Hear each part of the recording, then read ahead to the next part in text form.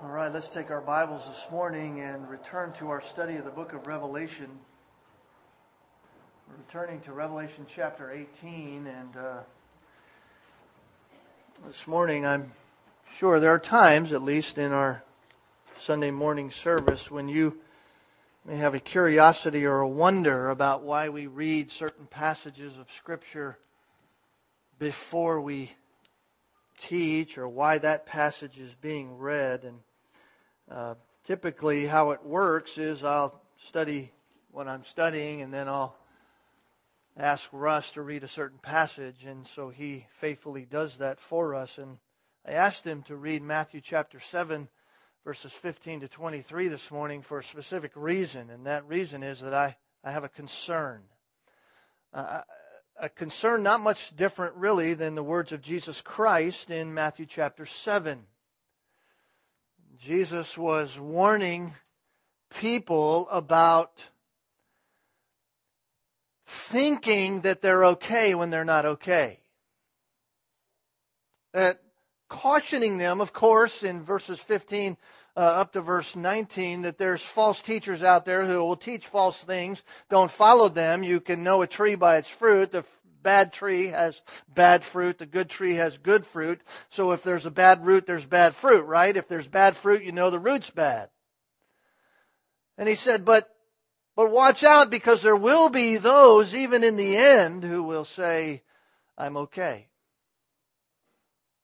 I'm very religious, Lord. I did all these things, and yet Jesus will say to them, I never knew you. You claim to know me. You've claimed even great and glorious things by my name, but I never knew you.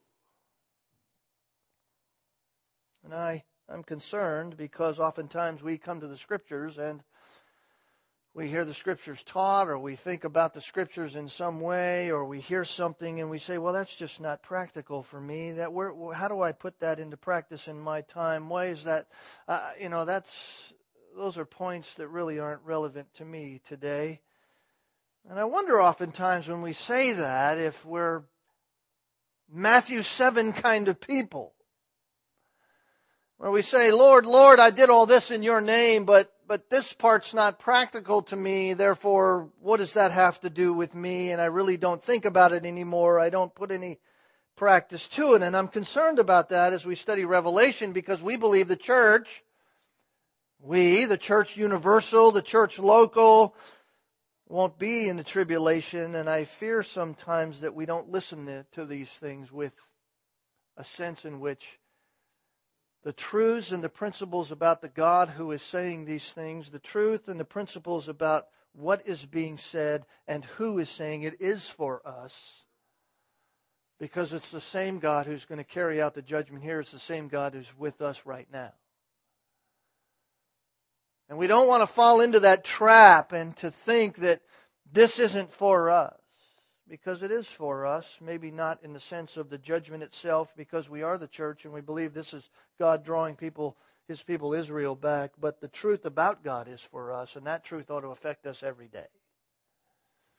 It ought to affect about every way in how you think. It ought to affect everything about what you do, how you treat one another, how you think about evangelism, how you think about your own Christian life. It ought to affect every way you think and live. And so if you're in that place this morning and you're saying, here we go again, Revelation, more of this, really doesn't have anything to do with me, I'll just check out for a while. Don't check out. Engage yourself, engage your thinking about the God who's saying these things. And think about what that means as you live right now. If that's not practical to you, maybe you're back in Matthew chapter 7. As one of those who says, Lord, I know you, but someday God will say, I never knew you. And maybe if Christ came tomorrow, or if the rapture happened tomorrow, you will be in this day. And we certainly don't want that. So we're here in Revelation chapter 18. And I want to read for us, beginning in verse 4, and read down through verse 19. Of course, we have already studied up through verse 8, but I want to read that so that we have an understanding of where we're going again. Beginning in verse 4 of chapter 18, John, of course, here seeing the vision of God, says, "And I heard another voice from heaven saying, 'Come out of her, my people, that you may not participate in her sins, and that you may not receive her plagues, because her sins have piled up as high as heaven, and God has remembered her iniquities. Pay her back even as she has paid, and give back double according to her deeds. In the cup which she has mixed, mix twice as much for her. To the degree that she glorified herself and lived sensuously, to the same degree give her torment and mourning. For she says in her heart, I sit as a queen, and I am not a widow. I will never see mourning.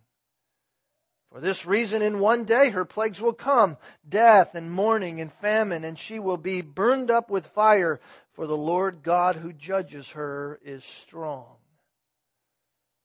The kings of the earth who committed immorality and lived sensuously with her will weep and lament over her when they see the smoke of her burning, standing at a distance because of the fear of her torment, saying, Woe! Woe, the great city Babylon, the strong city, for in 1 hour your judgment has come. And the merchants of the earth weep and mourn over her because no one buys their cargoes anymore, cargoes of gold and silver and precious stones and pearls, fine linen and purple and silk and scarlet and every kind of citron wood, and every article of ivory, and every article made from very costly wood, and bronze, and iron, and marble, cinnamon, and spice, and incense, and perfume, and frankincense, and wine, olive oil, fine flour, wheat, cattle, sheep, cargoes of horses, and chariots, and slaves, and human lives. The fruit you long for has gone from you. And all that were luxurious and splendid have passed away from you, and men will no longer find them. And the merchants of these things who became rich from her will stand at a distance because of the fear of her torment, weeping and mourning, saying, Woe!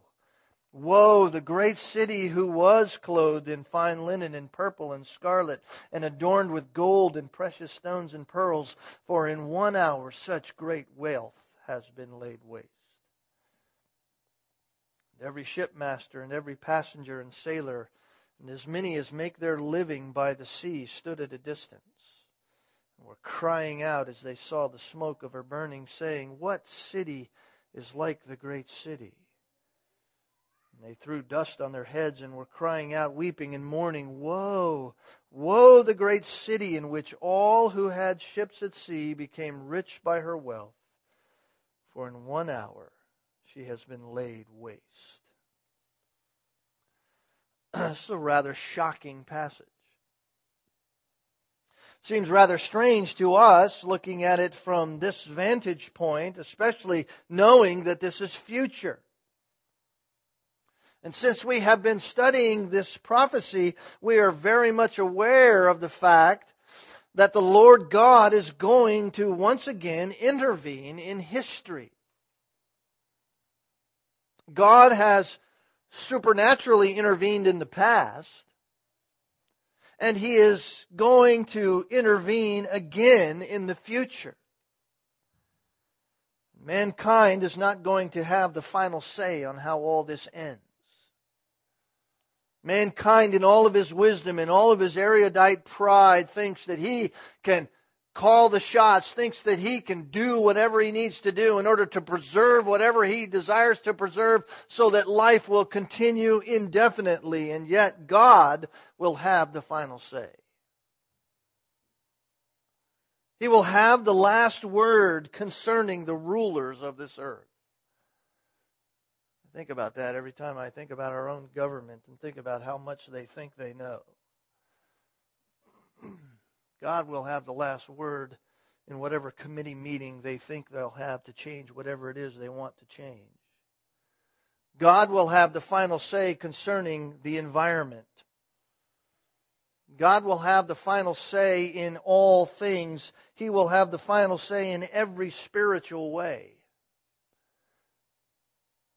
The Bible tells us that at the end of human history and the end of human rule on this earth, it is God who will unleash His furious and righteous wrath upon mankind. We read it this morning, Matthew chapter 7. If you read that entire chapter, you know that it tells us there is coming a day when the Lord will judge. And many will think they will escape that judgment. And yet they will in fact have to go through that judgment. This was why I began with my concern. Because there's many who believe they're okay when in fact they won't be okay after all. In Matthew chapter 24 and 25, there is the very teaching of Jesus Christ regarding His return and the worldwide judgment that is associated with it. The theme of judgment is all throughout the New Testament. 2 Peter chapter 2 and verse 9 says this, "The Lord knows how to rescue the godly from temptation, and He knows how to keep the unrighteous under punishment for the day of judgment." The Lord knows how to do that. We need not fret about those things. It is God who knows how to do all of those things and has all of that in perfect plan. And so we are not surprised that when we come to the book of the Revelation and we see all of this judgment taking place. From chapter 6 all the way through to chapter 19, the theme is judgment.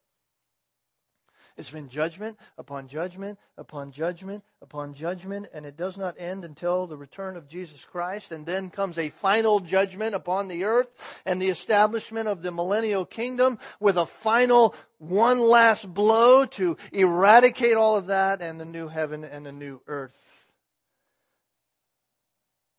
And so here we are in chapter 18. We're almost to the end of it. And we've studied judgment now for months.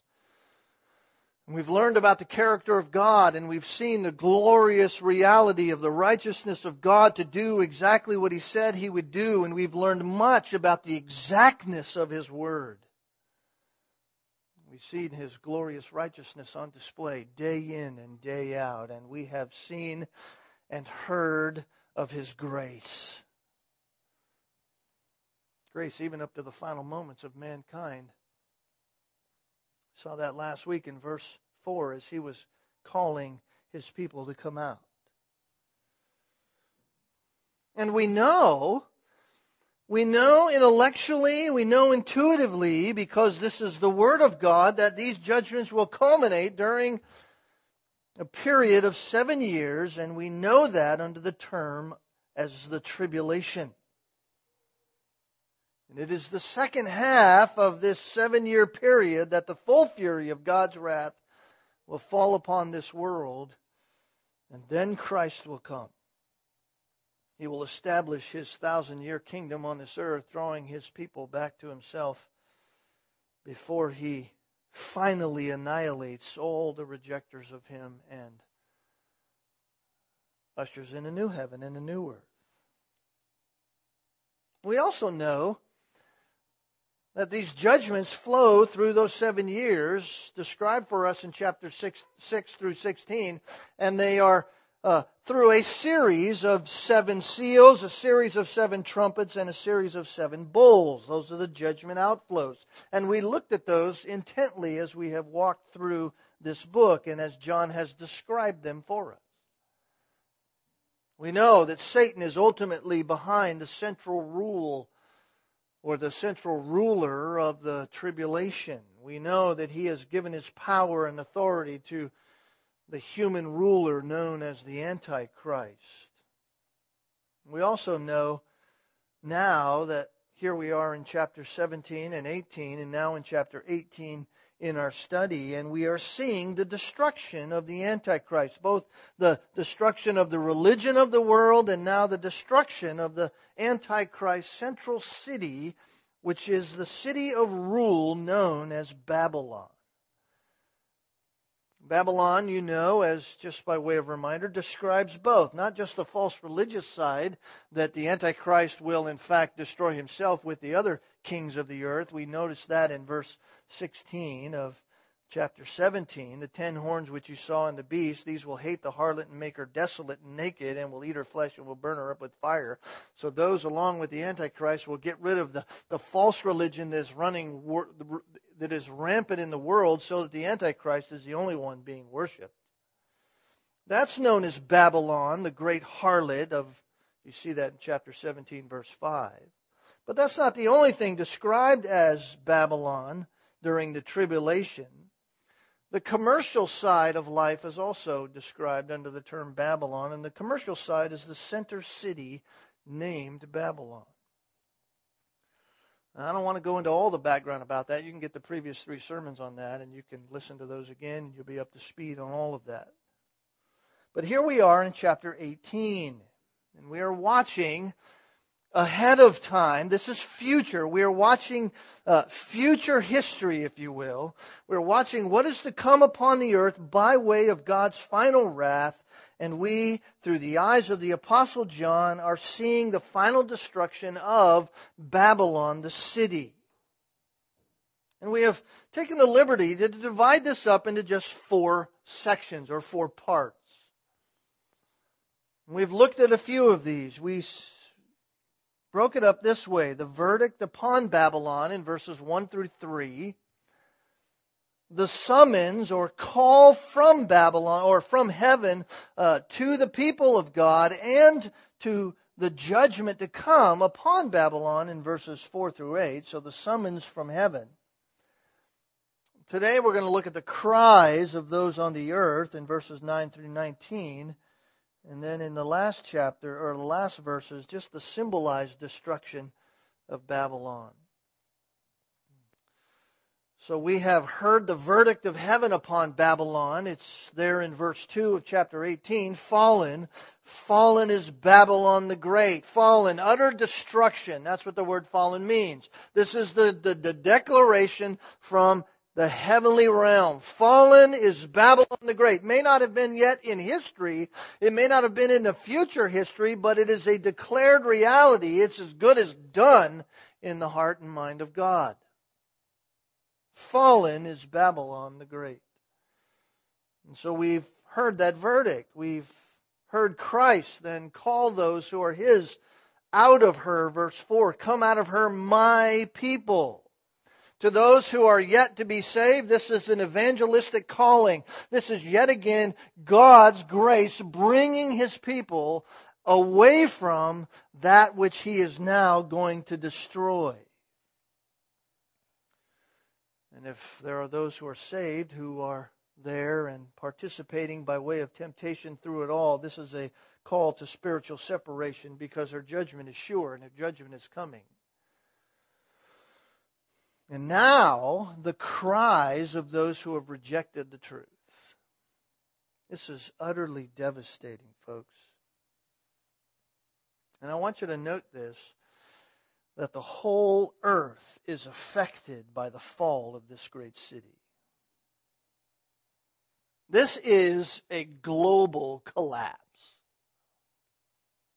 All of the economic, all of the commercial systems of the nations are so closely linked with the kingdom of the Antichrist that this city is the hub, if you will, of the wheel.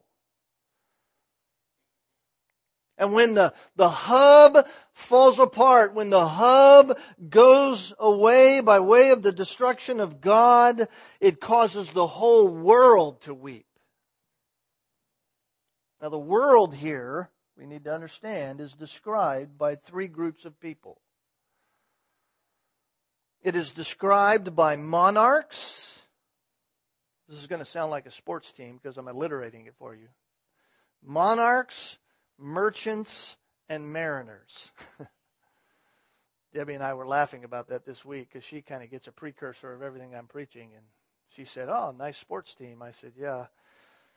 Monarchs, merchants, and mariners. That's the group. Monarchs are the kings. The merchants are the mass wholesalers who control the world's markets. They're the emporium people. That's the word really here in the original language. It's where we get the word emporium. They're the ones who run the big conglomerates, the emporium owners, the wholesalers, the goods producers, the market machine.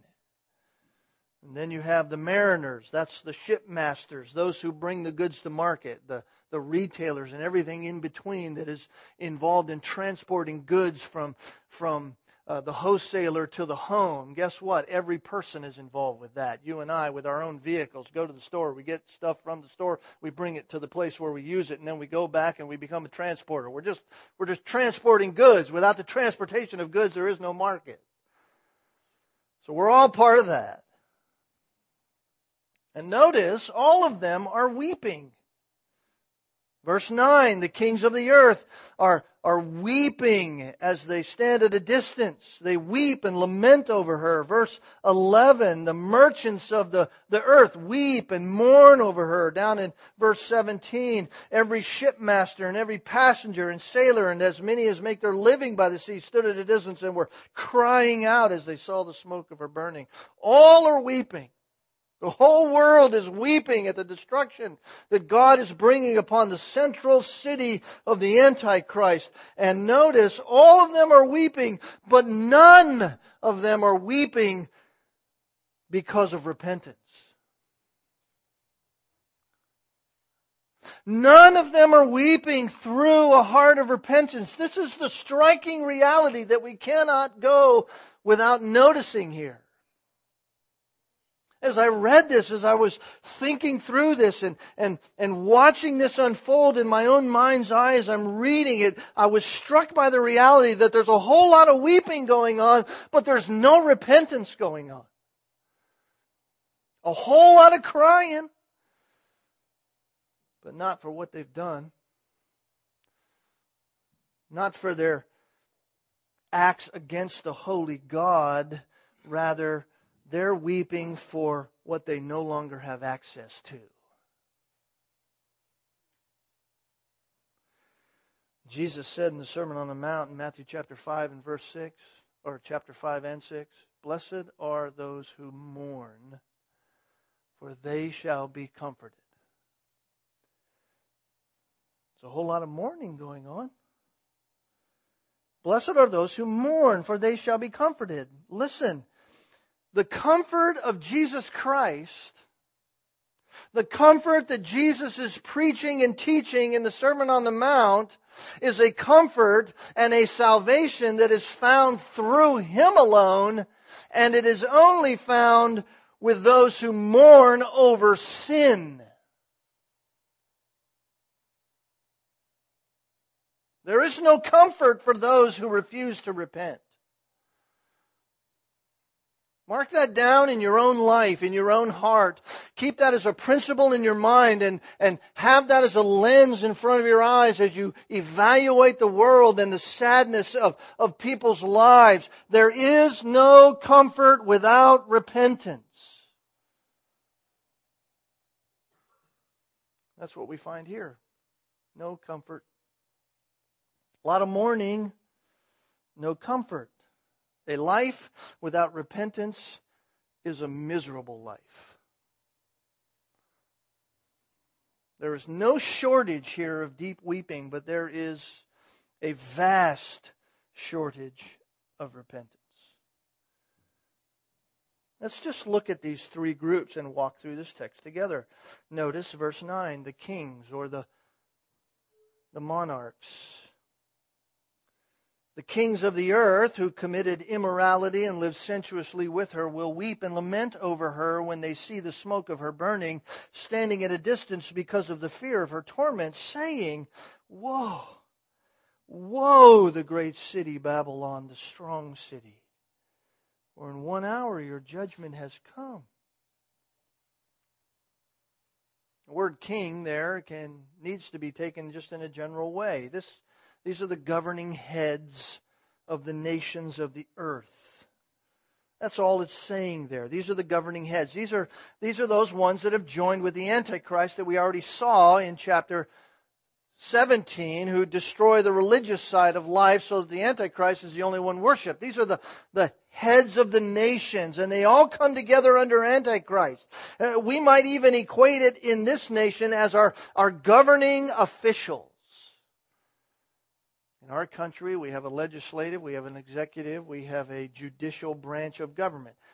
In our vernacular, in our day and age, that's who he's talking about. These are the kings over our nation. And here, when the world approaches its end, these are the ones who are in illicit relations with Antichrist. So normally, that word, immorality, deals with sexual sin. Immorality, porneia, that's the Greek word, porneia. It's where we get our word pornography. It says they're committing acts of porneia. That's sexual sin. Any sexual sin outside the design of God, how God designed it in its natural way. Anything outside of that, according to God's design, is porneia. So normally, when you read that in Scripture, it's anything outside the confines of marriage. Anything outside the confines that God designed as marriage. So in our day and age, that's anything that's outside how God designed the marriage that goes and speaks to every kind of sexual sin that we find in our day. Homosexuality, any of those kinds of perversions of anything according to what God designed as the natural marriage as He created it between a man and a woman. That's what the word normally deals with. And surely that is rampant during this time. But here also it has the idea of the betrayal of every principle of what is right. The word immorality here speaks to not just the sexual side of life, but every side of life that goes against the betrayal of every principle of what is right. It goes against anything that is morally set in stone by God. And it's so much so that they might enjoy the lifestyle that Babylon offers in return. That's why they're doing these things. They are immoral in every way. Immoral in their sexual lives, immoral in their business lives, immoral in their personal relationships lives, immoral in every kind of way. Going against what is right in every avenue they can. And, notice, they live sensuously with her. Sensuously with her. That's just luxuriously. So here, John is seeing the physical and the religious side of life. Anything that is outside the way God naturally created it, both physically and spiritually. In other words, if we bring it to our own life, even today, just to kind of give us a picture of what that looks like, these are the politicians. These are the politicians of every day who are engaged in every kind of luxurious debauchery available for the sake of themselves. We're kind of acute to that in our time, even now, this time of the year, because we are so bombarded by the buffoonery of the politicians of our day. And their only response to what is happening only reveals their true heart all the more. They lament, they weep and lament, it says in verse 9, over her when they see the smoke of her burning standing at a distance, because they fear her torment. They fear what is taking place because the implications are upon them as well. And they say, woe, the great city, Babylon, the strong city, in 1 hour your judgment has come. You see, when they see the capital city of the Antichrist falling to its knees, being destroyed by a holy God, they really can begin to feel what they're losing at their very core. As long as Babylon is still running, as long as the brain trust is there and it's still cranking it all up, then the focal point is still in operation. The central hub of the wheel is still working. But when the city begins to fall, they begin to see the smoke of her burning at a distance. That's when they weep. That's when they lament. Doesn't matter what's going on around them. As long as that's happening, as long as the smoke of the wheel's happening, everything's still good. So this means that the destruction of the capital of the Antichrist world government, having committed acts of immorality and sensuality, they have become drunk in the wine of her immorality. They have literally tied all of their possessions into that system. Everything they know. So that when she burns, you know what they lose? They lose their first love.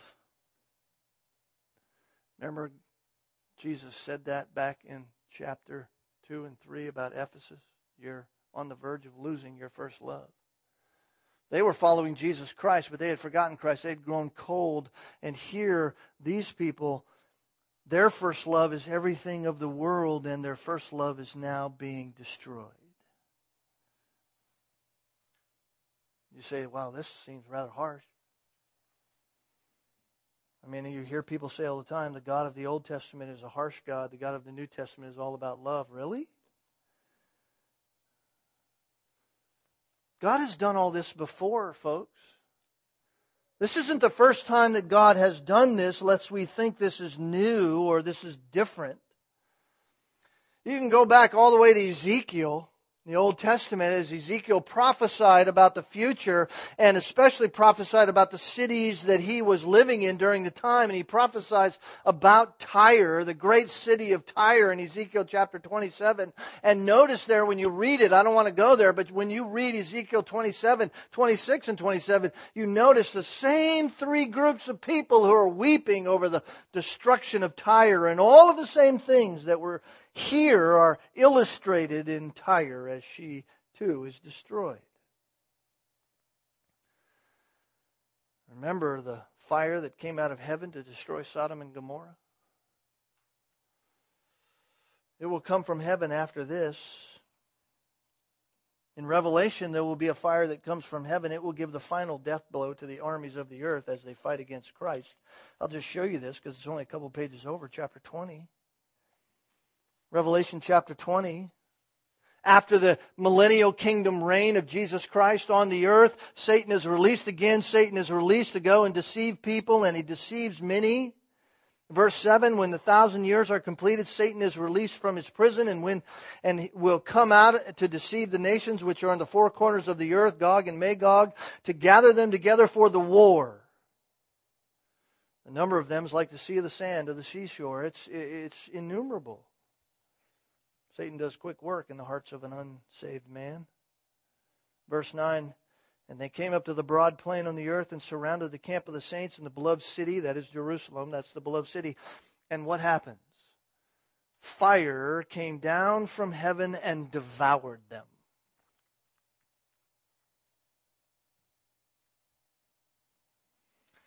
Fire came down and consumed Sodom and Gomorrah. In the end, fire is going to come down and consume the rest of those who reject Jesus Christ, who even live through these plagues.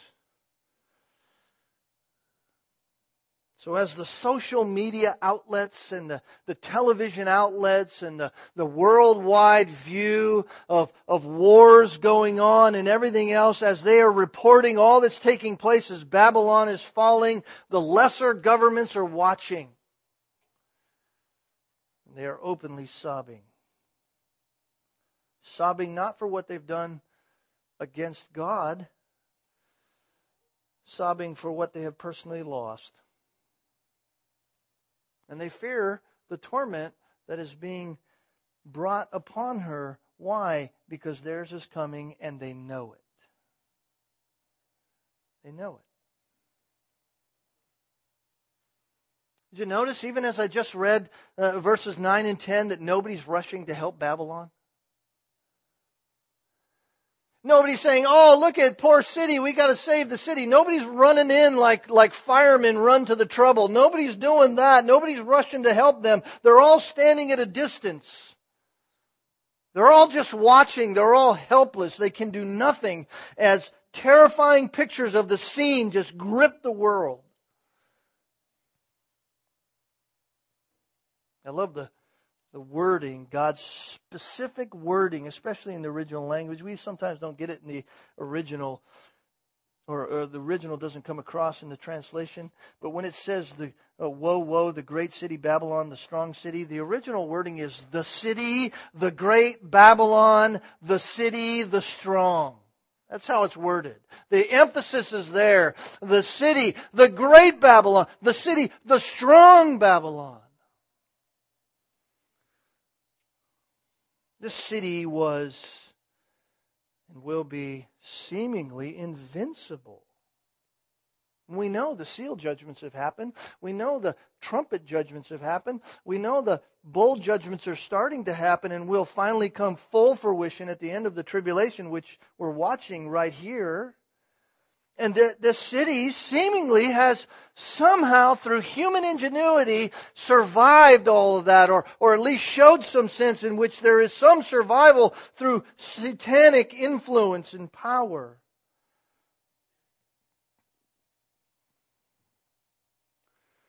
Only the strong Lord can deal with a strong city. And when He does, notice it only takes an hour.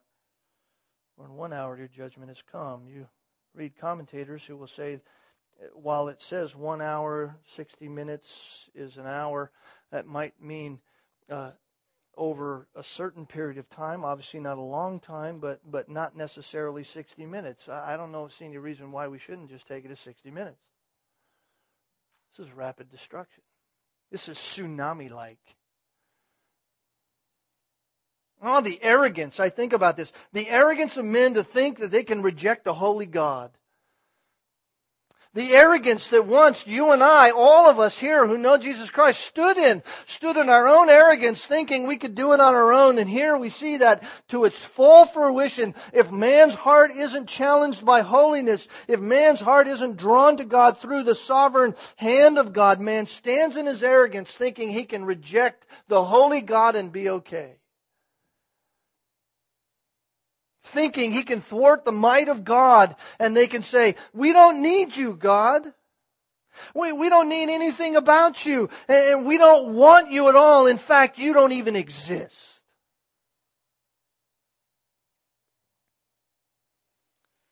No man will be unaware when God intervenes in history. No man. And all the politicians will be left weeping. And so will the merchants. Merchants, this is the second group in the list. Verse 11. And the merchants of the earth weep and mourn over her because no one buys their cargoes anymore. First you had the monarchs weeping, those who direct the countries and the politicians of the earth. Now you have the merchants, the wholesalers, the emporium owners, the consumer moguls, if you will. They begin to join the weeping, and they weep and mourn over her, but purely for monetary reasons. They're not crying because out of a heart of repentance they know they've dishonored a holy God and they cry for mercy upon the throne of God. No, they're crying because they can't sell their goods. Their sales figures just had a rapid downturn. They're not concerned about people. They're not concerned about sin. They're sad, yes, but they're sad because profits have taken a major downturn for them. They're weeping over their wallets. It's interesting, John lists here 28 items of stuff. 28 items of stuff. One commentator I read categorized these under 8 different markets, if you will. I like this list. I wanted to give it to you. Just look at it with me quickly. You have the investment market. No one buys their cargoes anymore, verse 11. Cargoes of, this is the investment market, gold, silver, precious stones, and pearls. That's the money market. Remember, John's seeing this with eyes from a perspective that he can understand what's happening and how trade happened during his day. But that's not what the future is going to be like. This is just simply talking about money. This is the money market that they're sad about. In the money market, it's a major downturn. Nobody's buying and selling. You talk about a crash. This is a monumental global crash. Then he moves on. He talks about fine linen and purple and silk and scarlet. You know what that is? That's the commodities market. The commodities market. The consumer goods, the things that you and I wear, the things that we use on a daily basis in the sense of a consumer good in commodity. And then you have the materials market. Wood, ivory, bronze, iron, marble. Anything made like that, anything made from those kinds of materials, this materials market is crashing. There's no sales happening there. The investment market is crashing. No sales there. The commodities market is crashing. No sales there. And then you have the things of luxury that only the rich had. The luxuries market. And here represented in verse 13, cinnamon, spice, incense, perfume, frankincense. All the things that only the people who had the means to get would ever have the means to get. Very costly things. That's crashing as well. Investments gone. Commodities gone. Materials gone. Luxuries gone. Then you have the food market. That's being destroyed. Wine, olive oil, fine flour, wheat. That's the food market. That's the things that people need just to sustain everyday life. That's crashing. Nobody's buying those things anymore. Following that, the livestock, cattle, and sheep. The livestock market, the market by which there's food in the meat area coming to market, that's crashing.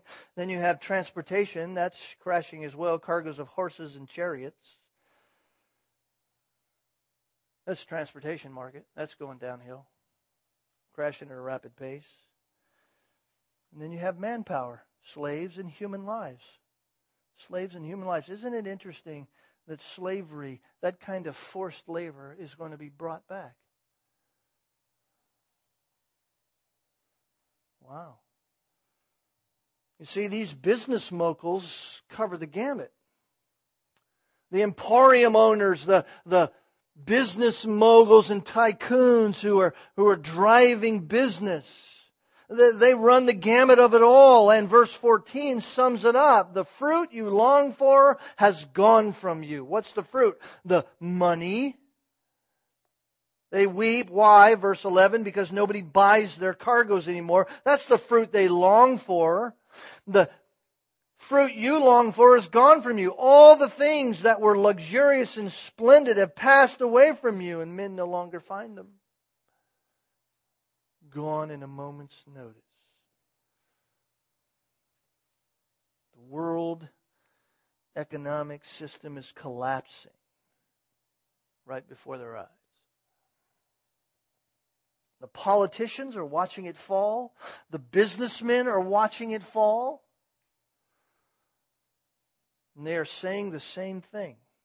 Notice verse 15. The merchants of these things who became rich from her will stand at a distance. They're not running to help. They're standing at a distance because of the fear of her torment. You see, they know their day's coming. They're so tied and so linked to that their day's coming. They're just waiting for the tsunami wave to reach them. They're standing at a distance. They're weeping and they're mourning. But they're not weeping and mourning for the right things. They're saying, woe, woe, the great city. You see what they're saying? Our Savior, the one we're attached to, the ones we've relied on, everything we've relied on, our Savior The one who's clothed in fine linen and purple and scarlet, adorned with gold and precious stones and pearls. In 1 hour such great wealth has been laid waste. Everything we've held near and dear is gone. Listen, this is global crash. It's interesting that as you read this, and maybe not so strange to us as we live in the 21st century, it's interesting that business and government have come together. That's not how it always was, folks. It wasn't always like that. In ancient times, in fact, all the way up to the French Revolution before the Industrial Age, government and business didn't commingle. They were separate entities that never commingled, but that is how it is in the end. We even see it more and more in our day. Bailouts and lobbyists who buy politicians. And in the end, they'll be completely dependent upon each other. And here they're weeping and they're mourning, not for something that is necessary or for sin. No, they mourn only for their luxury. They lost their luxury. And to the kings, this is a mighty city. This is a strong city. She'll withstand all the things. She's withstood all the previous calamities. She's strong. To the merchants, she's the place of wealth, place of riches. Each one of them see her in terms of their interest. They look at it as what they can get from it. And for the world leaders, it's political. For the business moguls, it's monetary. Verse 17 says, in 1 hour, such great wealth has been laid waste. Like I said, this is a market crash like no other.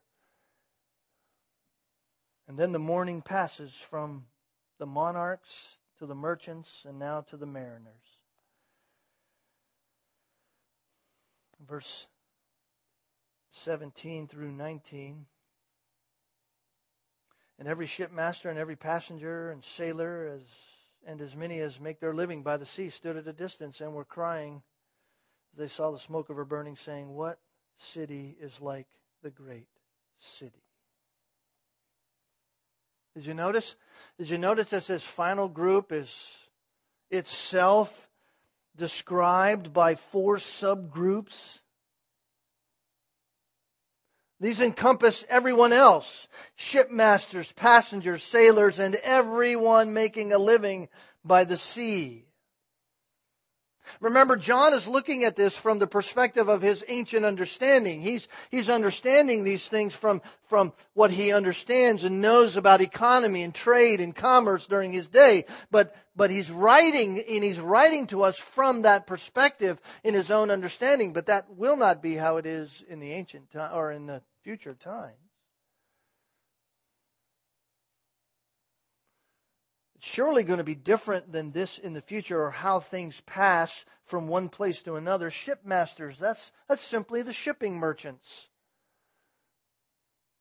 We have people who ship. We don't just ship by ships on the sea. We ship things by air. We ship things by car and truck and any mode of transportation where we can get one thing from one person to another. That's the shipmasters, those who are the shipping magnates, those who transport goods from point A to point B. Passengers, notice, passengers, anything transported. That's what that is, especially people. Anything transported. So this is the shipping. You think the airlines aren't shipping magnets? They're shipping magnets. They ship people all over the world. In fact, when I was an air traffic controller, more aircraft hauled mail than the U.S. mail. You know why? Because they make a lot of money hauling mail. In fact, one time when I was flying, because I got to fly in the cockpits because I was an air traffic controller, I got kicked off a plane because I weighed more than the mail and I wasn't making any revenue for them. You need to go. We got too much weight. They took off with the mail, left me standing there. I got on the next plane. That's what happens. Sailors, those whose livelihood depend upon the transport industry. And workers, that's the fourth group. Anybody and everybody who makes a living that comes from the cargo shipping. Guess who makes a living from the shipping of cargo? All of us. All of us. There is no commerce without material going from point A to point B. All of us are involved in that process by way of our work. So everyone else. So you have the politicians, you have the moguls of industry, you have everyone else. This is the world involved, and everybody's weeping. In fact, I didn't realize this. Joe came in my office this week and we were talking about this. I was just reading upon this, and we were talking about the movement of cargo across the sea. And I had seen something this week recently about a new large cargo ship that had been made recently. In fact, it's 3 meters wider than the Panama Canal. So it can't even go through the Panama Canal. And I thought, man, that's a big ship. So I looked up on the internet. Internet's amazing. Good tool for us. And I looked at this ship. This is the largest cargo ship to date. Now get this. This ship can hold over 18,000 crates.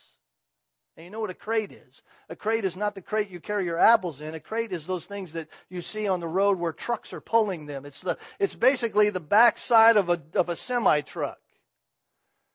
This thing can hold 18,000 of those at one time. If you stood up 18,000 crates on top of each other, they would be 365,400 feet tall.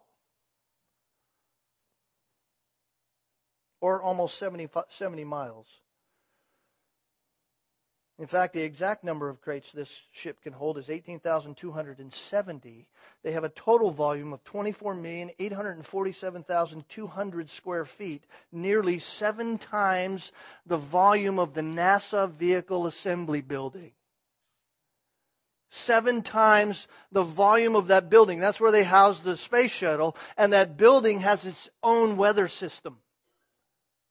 This is 7 times that size. This building is huge, or this boat is huge. In fact, I found it interesting in the article. It said 18,270 crates spread out over a single layer would cover more than half of Vatican City. I don't know if that says how huge this is or how huge the Catholic Church is. It's only half of that. But this is a massive ship, and that's just one container ship. Talk about moving goods. Shipping things across the world so that people can have them. Listen, that's a massive thing. And here it's all collapsing. The smoke that rises from the burning of the central city brings the same response. And yet, all for the wrong reasons. They're only losing interest. They're losing what they have. They're losing what they could have, which is attached to her, and they're weeping that. The wealth is gone. That's what they're weeping. You say, how'd they become wealthy? By providing very costly things. Verse 19 says, Woe, woe, the great city in which all who had ships at sea became rich by her wealth. That word wealth there is really the word costliness. They became rich by her costliness. What's that? They wanted everything the best. Babylon wants everything the best. And they're made rich by providing it for her. And now it's gone. In 1 hour. Verse 17, in 1 hour. Verse 10, in 1 hour. The monarchs weep. The merchants weep. The mariners weep. And we can't help but hear the words of Jesus Christ in our ears. When Jesus said, what shall it profit a man if he gain the whole world but lose his soul?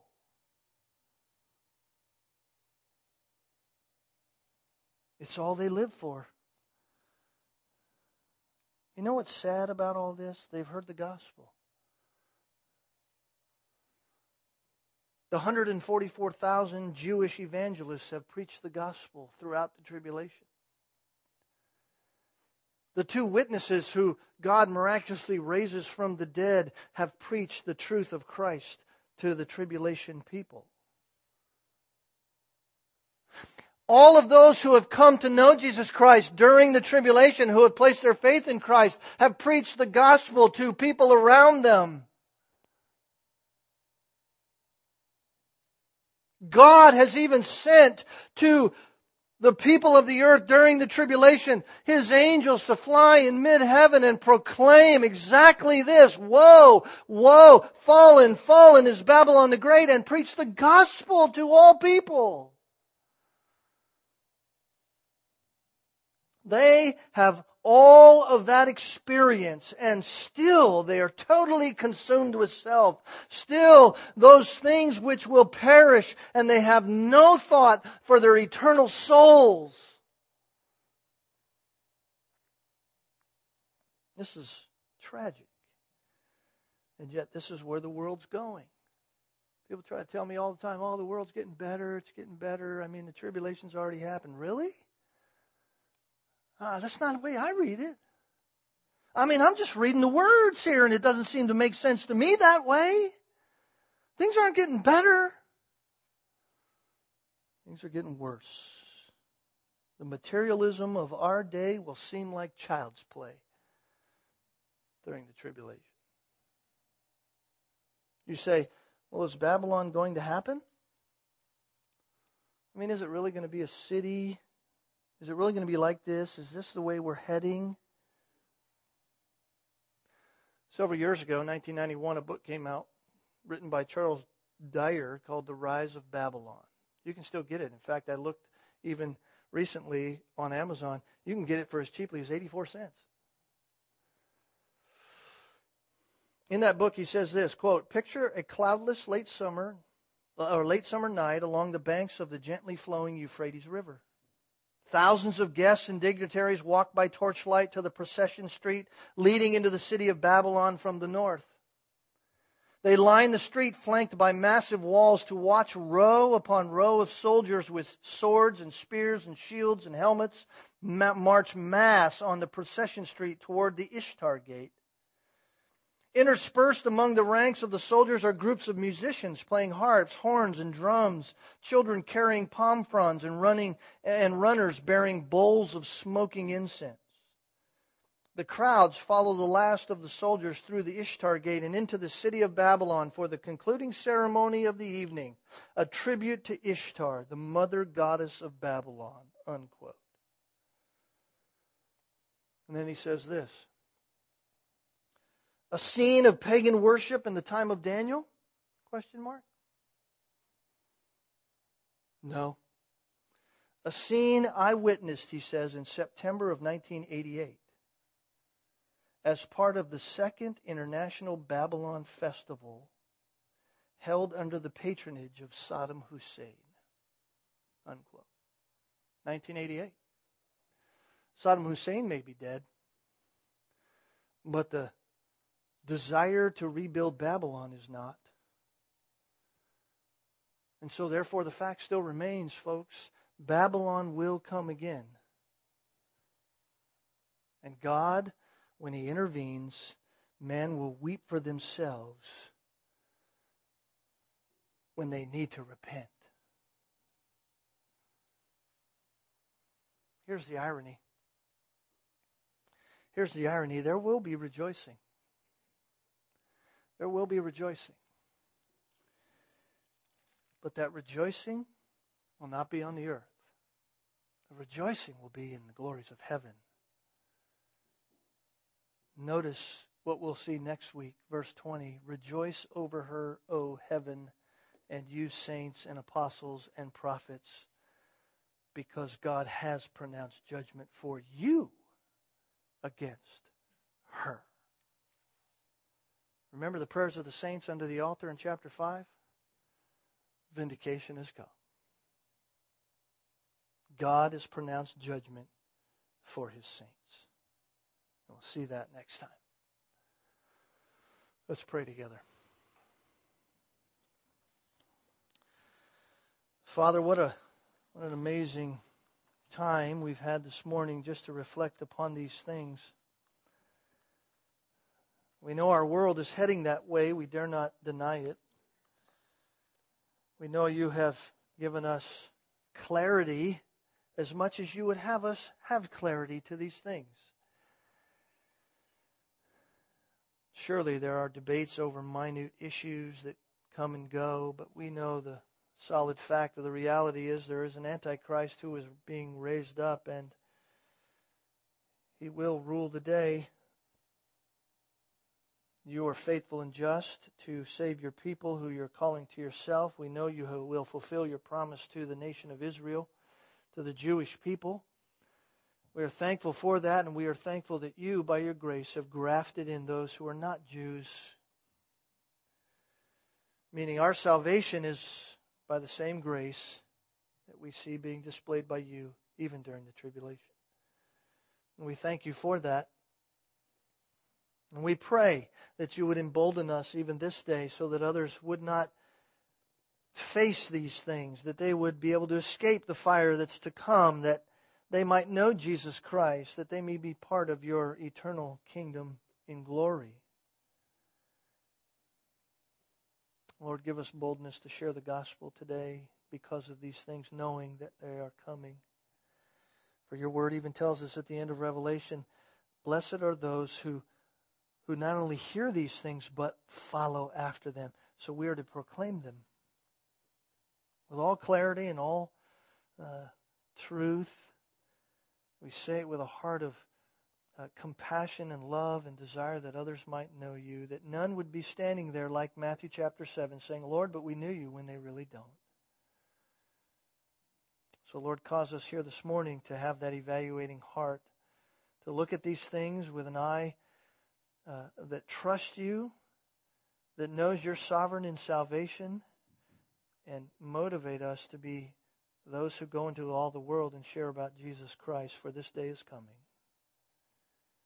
And if there be those here who don't know Christ this morning, Lord, or maybe even are unsure about their profession of faith, Lord, that they would open up, that they would talk to us, pull a deacon aside, somebody aside, anybody aside here who knows Jesus Christ, and begin to talk with them so that they might be clear on these things. And if they don't know Christ, this would be the day. For today is the day of salvation to all who would believe. And we'll praise you because of the Savior in whose name, in whose life we are saved. We'll praise you for him and because of him. And all God's people said, amen.